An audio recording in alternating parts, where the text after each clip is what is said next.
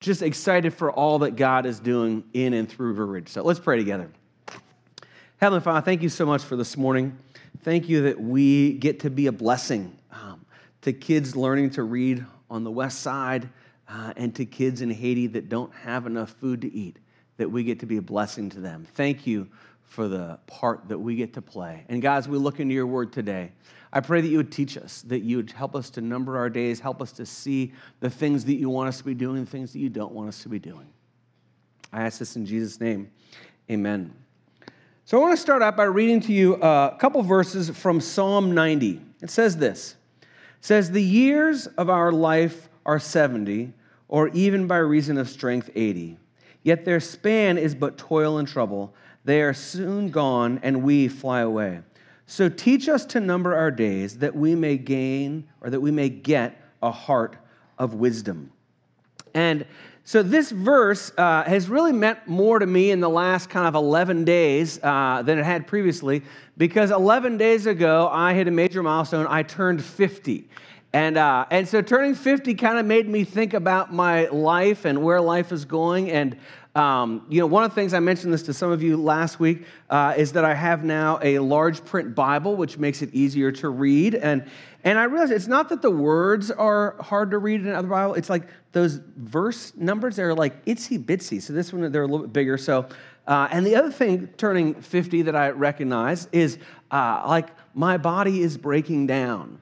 Like I've been going to physical therapy for this problem in my back, and you know that I've sat for some sermons over the past couple of months, and I have been to more physical therapy in the last 6 weeks of my life than the previous 49 and a half years of my life. It's just the body is breaking down. And so I have joined with my dad, who is 89 years old, with his phrase of getting old ain't for sissies. So, but the other thing about turning 50, and by the way, like when I looked at people who were 50, I thought they were really old, and now I'm like, I don't feel as old as I thought they were.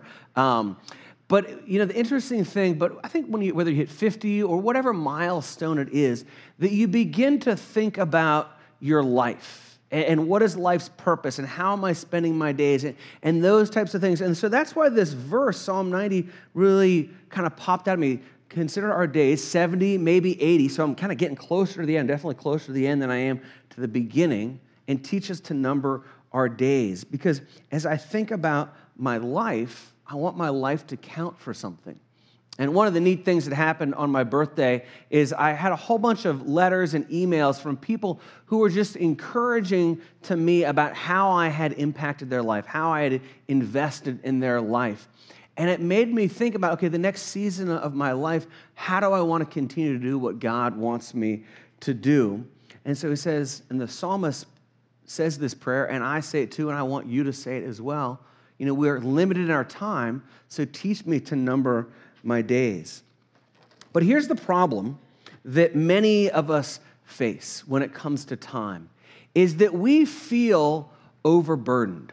We feel overscheduled. We feel over-calendared. We feel over-busy. We feel like, man, I have so much to do in my life that I end up stressed out because I don't have enough time to do all that I feel like I have to do or all that I want to do. There's too much stuff to do and not enough time to do it. Whether it's things that come up because of work, whether it's kids being involved in activities, and we just get overwhelmed, and that overwhelmingness of time causes us to get stressed out in our lives. And so the title this morning of the message is Give Me a Break. Comes from that 80s TV show of Nell. Give me a break, I sure deserve it. Sing along if you know it. Want to make it to the... No, nobody, just me. All right. Okay, how about Kit Kat bar, right? Give me a break, give me a break. All right, well done, well done. So, but we get to that point where it's like, just give me a break. I'm going from here to here to there to there to here to here to there to there, and we need a break. And so we're going to talk about that this morning. How do we manage all the time demands in our lives? And if you've been around River Ridge for a while, you know that this is a topic that we hit on from time to time. And we hit on it with a fair amount of frequency. And so if you're one of the few people that like, man, I got the whole time thing figured out, got plenty of time to do everything I want to do, you don't have to listen. But for the rest of us, we need to take a look and say, how do we spend our time? And I really think that this is a great message for everybody, no matter who you are, whether you're a strong follower of Christ or a new believer, or not even a Christian, but to look at our time and say, how do we spend our time and what does God say about it? Because it's kind of like, with our cars, there's routine maintenance that you do on your car. You take it in, you get your oil changed, you get the belts checked, you get the timing stuff, the spark pluggy things, all that type of stuff. There's regular maintenance. And you lift up the hood and you look under there and you say, what needs to be done? I can't do that, but a mechanic can do that, right? And they say, okay, what needs to be done? And so this morning, what I want us to do is to lift up the hood of how we spend our time and say, how are things going? Are they going in a good direction? Are they going in a bad direction? For some of us, as we look at this, it may mean we just need a little bit of course correction, maybe change a few things here, change a few things there. But for some of us, it may mean a sharp right turn. Like, I've been going this way, I need to go a totally different direction, or a 180-degree turn. But to take the time and to examine it and to look at that. And so that's what we're going to do this morning.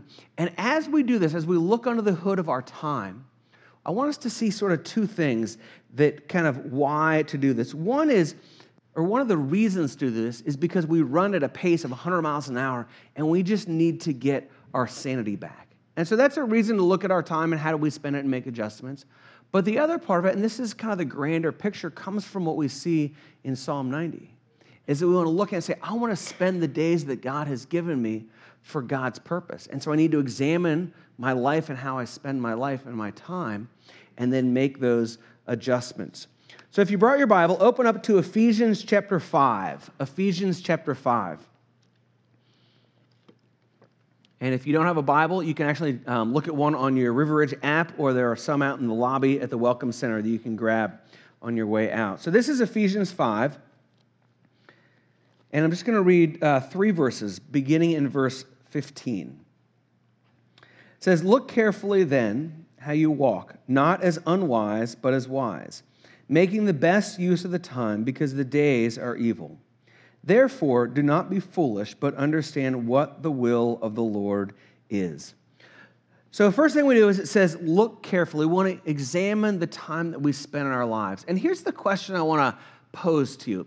As you think about how you spend your time, kind of think through your day, think through your week, how much of what you do are things that you choose to do? You say, I want to be doing this, or I want to be doing that. And how much of the things that you do in life are more out of obligation? Well, I have to do this, but I don't like it, or I have to do that. How much of what you do in your life is because of your choice or because of choices that other people are making for you? But to look carefully at that and say, how do I spend my time, and why do I spend the time that I do doing the things that I do? That's part of the examination process. Then there's this phrase, says, the days are evil. And we talked about this in our 2 Timothy series in Level Up about the godlessness. But the fact is, we look around at the world around us, and the days are evil. I mean, there's a lot of difficult stuff out there. There's big things like, sex trafficking and drug abuse and all that kind of world poverty type of stuff. And then there's things that are closer to home of people that we know that don't know Christ. There's difficulty in our own lives and difficulty in other people's lives. And we can see the days are evil. And so Paul is challenging the Ephesians and challenging us, saying, what are you going to do with that? He has this next little phrase. He says, therefore, do not be foolish. So he's saying, we have time. Examine your time. Look carefully at how you spend your days, how you walk. Be wise about it. Don't be foolish. And then he says, and understand what the Lord's will is. Putting these two things together, we say, there's difficulty out there. There are struggles that people have. And so how are you going to spend your time that God has given you to be a part of building God's kingdom, a part of changing other people's lives? That's the question that he's asking.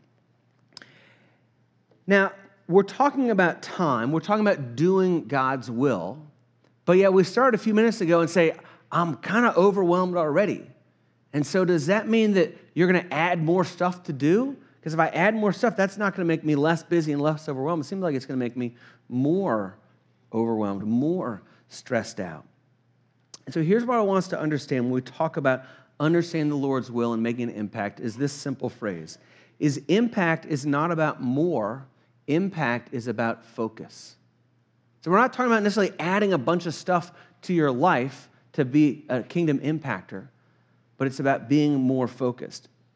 Now, if you think about all the people in the world who've ever lived, who is the person that has had the greatest impact on the world over? Who's the person that had the greatest impact?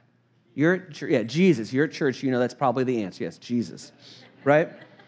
But here's the thing about Jesus, is Jesus did not live his life at 100 miles per hour like we do. How fast did Jesus live his life? 3 miles per hour. That's how fast Jesus lived his life. 3 miles per hour. That's the walking speed of a person. That's how he lived his life. Now, if you think about walking life at 3 miles per hour, some of you who came in here overstressed, overburdened, overbusy, overcalendared, overscheduled, you're going, wow, 3 miles an hour seems awfully nice just to walk at that pace. Now, for some of you, and this is probably me in this other category, who is more of a doer and achiever, I want to get things done, I want to build things, I want to start things, I want to get things moving, 3 miles an hour sounds really slow. It's like, I kind of want to pick up the pace from 3 miles per hour. But you look at the pace that Jesus lived his life, and he lived it at 3 miles per hour. I want you to listen to this promise that Jesus gives. This is in Matthew chapter 11. Jesus says this, "Come to me, all who labor and are heavy laden, and I will give you rest." Jesus says, come to me, and I will give you rest. Now, here's the thing, that this promise, it's not a supernatural thing for the most part. Sometimes it can be, but it's not a come to Jesus and now, like getting from here to Southridge, you're going to hit all green lights. God, thank you, Jesus, right? It's not that sort of supernatural thing where now instead of needing 8 hours of sleep, you only need 6 hours of sleep. It's not that type of thing. It's a promise. It says, come to me all who labor and are heavy laden, and I will give you rest.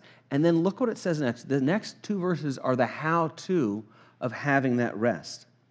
Take my yoke upon you and learn from me, for I am gentle and lowly in heart, and you will find rest for your souls, for my yoke is easy and my burden is light. See, what Jesus is talking about, he's talking about being yoked to himself. So a yoke at this time was it's called a double yoke, and it kept an oxen and an oxen together, and they would plow a field together. And oftentimes, they would take an experienced or a veteran oxen, and they put him next to an ox that was new to plowing, and they would learn to walk at the right pace. But the 2 ox always had to walk together. It didn't work if one went fast and one went slow. It would turn the plow. And so what Jesus is saying, he's saying, come and be yoked with me. Walk at the speed of life that I walk the speed of life. I want to walk with you through life, but we need to go at my speed, at my pace as we walk through life. And so what we're going to do for the last about 15 minutes, 10 or 15 minutes, is I want us to look at a snapshot of Jesus' life, kind of 2 different snapshots, and we're going to see 3 things here. And I want us to see what is the pace that Jesus traveled at, and then how can we travel at that pace with him. So turn to Mark chapter 1, verse 35. Mark chapter 1, verse 35. And as we look at the pace of Jesus, here's what we're going to see. We're going to, first of all, see that this is how we can reduce the stress in our lives because we're traveling at his pace. But we're also going to see this is how I can have maximum input because I'm traveling at the pace of Jesus and not at my own pace. So this is Mark chapter 1, beginning in verse 35. It says this. It says, and rising very early in the morning, while it was still dark, he, that's Jesus, departed and went out to a desolate place, and there he prayed. So it says that Jesus gets up early in the morning, goes out while it was still dark, he finds some time by himself, and there he prays. Here's the first part of walking at the pace of Jesus, that Jesus began his day with his Father. He began his day with his Father. In Jesus' case, he got up a little bit early. He got away from everybody else, and he began his day with his Father. And I want to encourage you to begin every day with Jesus, to get up a little bit earlier, 10, 15, 20 minutes earlier. Get some time by yourself. Pray, read God's word, just spend some time in silence. But whatever it takes, spend those initial minutes with God. And again, remember we said we want to kind of ease the burden of our lives of being overscheduled, and it feels like I just added something to it, doesn't it? Well, my day was full, and then you just said do 15 minutes doing something else.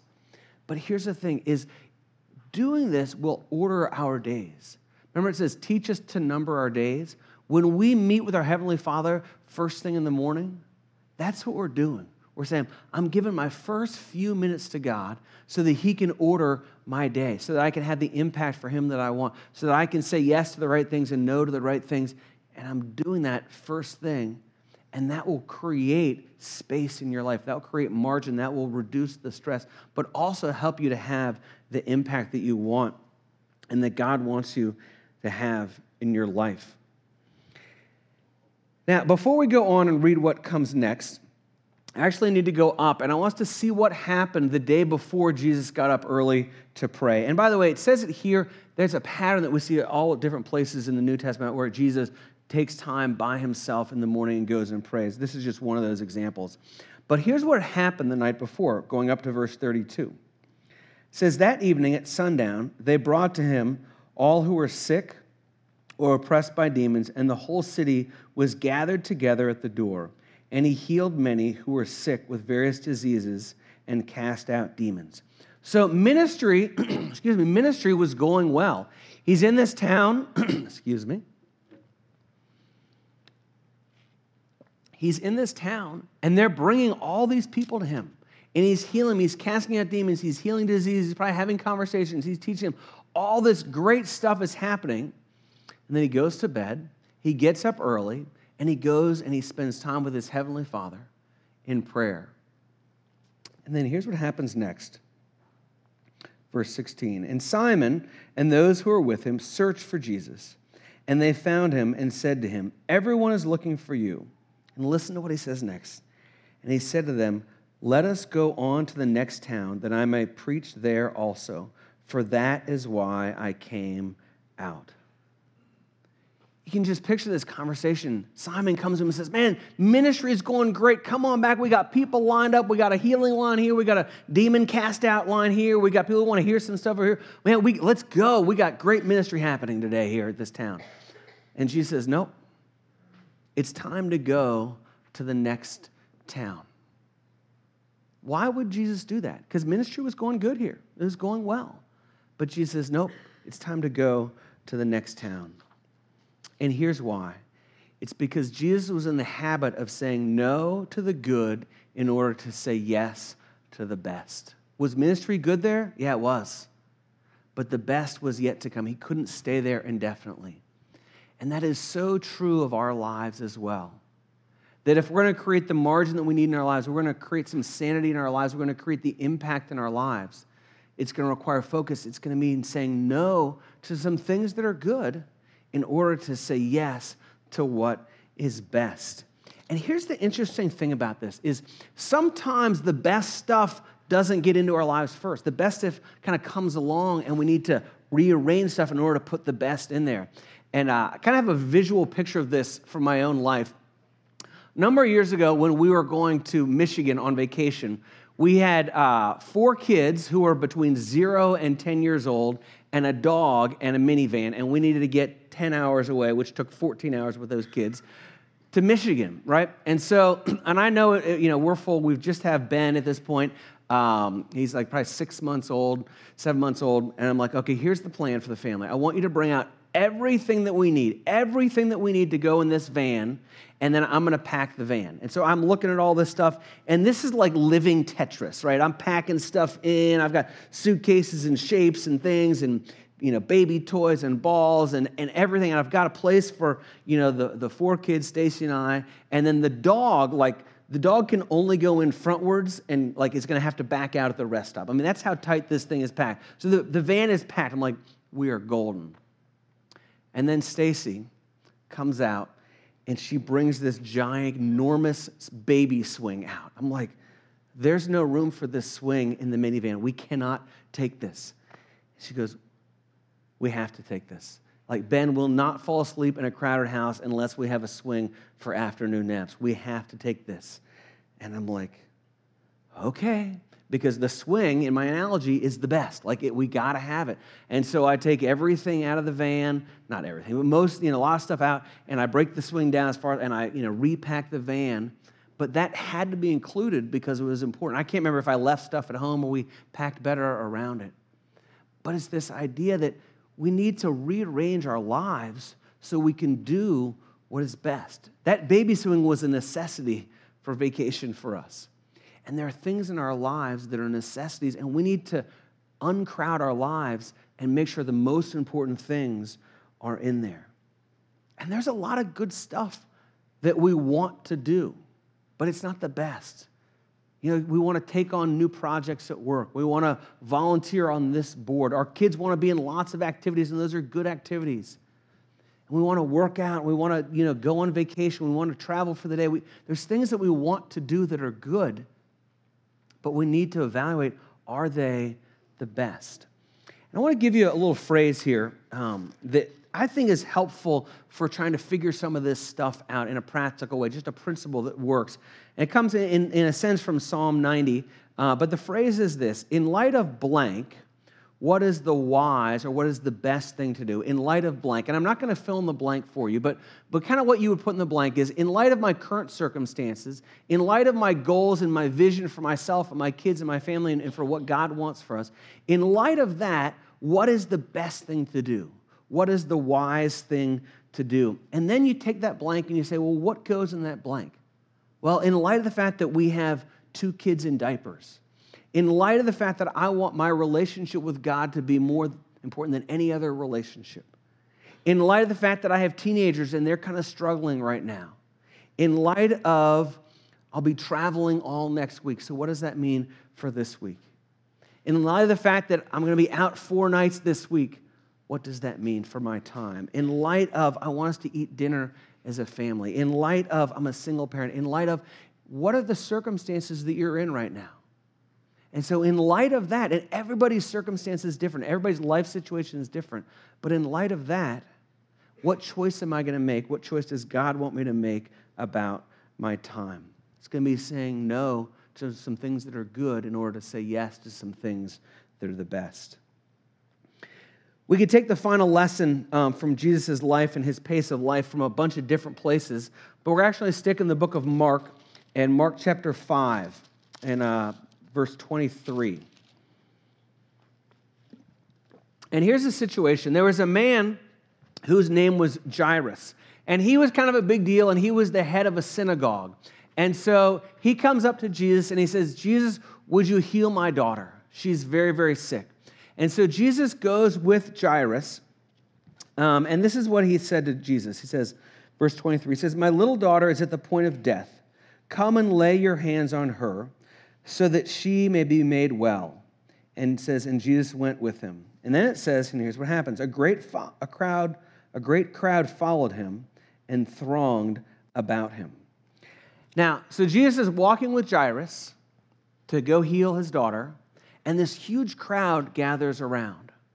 And what happens is this woman comes up and she touches Jesus' garment, his robe, because she has faith that if she can just be that close to Jesus, then she can be healed. And her problem is that she's been bleeding for 12 years, uncontrolled bleeding for 12 years. If I can just touch his garment, then I'll be healed. And she does that, and she is in fact healed. But this is what Jesus says. It says, and immediately the flow of blood dried up, and she felt in her body that she was healed of her disease. And Jesus, perceiving in himself that power had gone out from him, immediately turned about in the crowd and said, who touched my garments?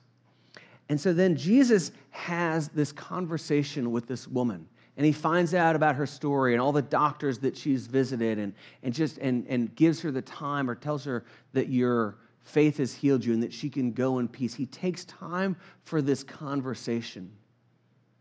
Meanwhile, Jairus' daughter goes from bad to worse. And then he goes on and then he heals Jairus' daughter. But here's the thing that's really interesting to me and I love about this story is that this woman was an interruption.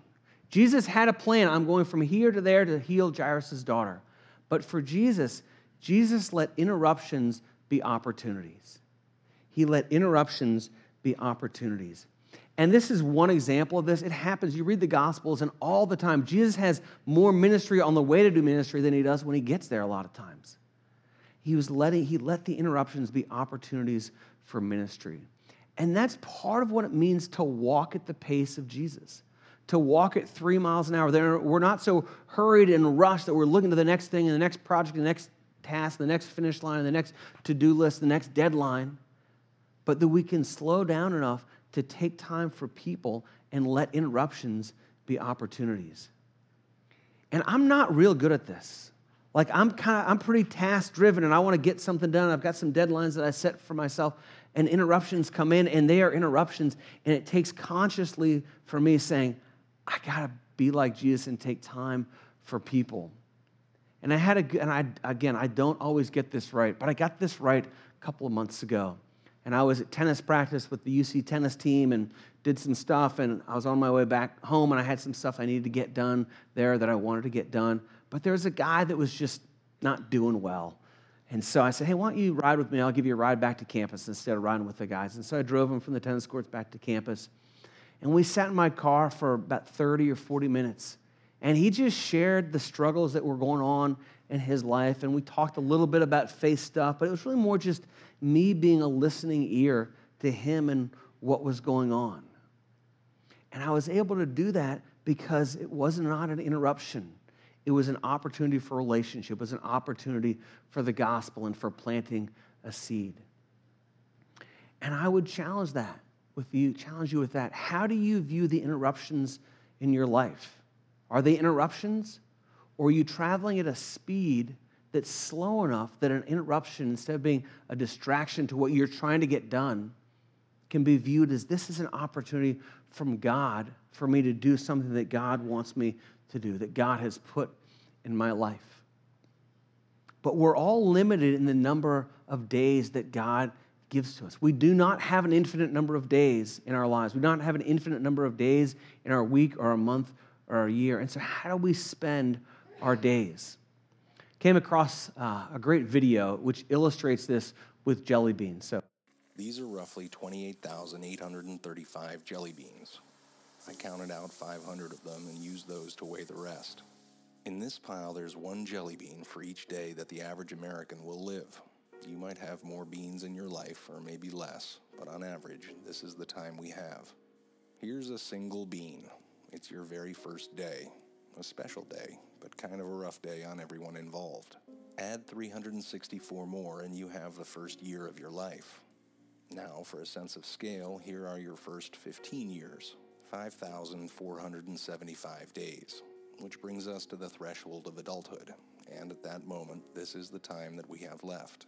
And this is, on average, what we will do with all that time.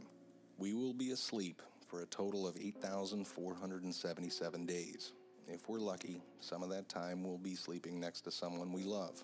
We will be in the process of eating, drinking, or preparing food for 1,635 days. We'll be at work, hopefully doing something satisfying, for the equivalent of 3,202 of those days. 1,099 days will be spent commuting or traveling from one place to another, maybe a little bit more if you live in LA. On average, we will watch television in one form or another for a total of 2,676 days. Household activities, like chores and tending to our pets and shopping, will take another 1,576 days. And we will care for the needs and well-being of others, our friends and family, for 564 days. We'll spend 671 days bathing, grooming, and doing all other bathroom-related activities, and another 720 days will go to community activities like religious and civic duties, charities, and taking classes. After we remove all those beans, this is what remains. This is the time that we have left. Time for laughing, swimming, making art, going on hikes, text messages, reading, checking Facebook, playing softball, maybe even teaching yourself how to play the guitar. So what are you going to do with this time? How much of it do you think you've already used up? If you only had half of it, what would you do differently? What about half of that? How much time have you already spent worrying instead of doing something that you love? What if you just had one more day? What are you going to do today? Does that make anybody else hungry for some jelly beans? So when you leave here in a minute, we have 4 tables set up, and they each have a bowl of jelly beans on them and a little cup next to them. And what I want you to do is I want you to just take a cup, scoop a few jelly beans, 4, 5, 10, a whole cup, whatever you want. And I just want you to take those jelly beans with you as a reminder. You can keep them in your pocket or eat them or whatever you want to do with them. But to remind you and to remind us that our days are limited. We only have so many jelly bean days in our lives, so to speak. And what are you going to do with it? Are you going to live it in a way that you're focused on your impact for God? Are you going to throw it away? Are you going to figure out how to do life with it? Are you going to travel at the speed of Jesus or at your own speed? But I want us to have this understanding that God has given us a limited number of days, and what does He want us to do with them? Let's pray together. Heavenly Father, thank you so much for this morning. Thank you that we get to be your servants on this earth, and that you give us time to do the things that you want us to do. God, I pray that you would teach us to number our days. No matter how many days we have left in this life, Lord, let us use them to the glory of you, to impact the kingdom of God. Help us with this, Father. In Jesus' name, amen. Hey, before you go, I want to let you know, if you want to come to Discovering River Ridge, it's about 10 minutes long in the starting point room. I will be there to help you with that. Otherwise, say hello to somebody and grab some jelly beans on your way out. Thank you.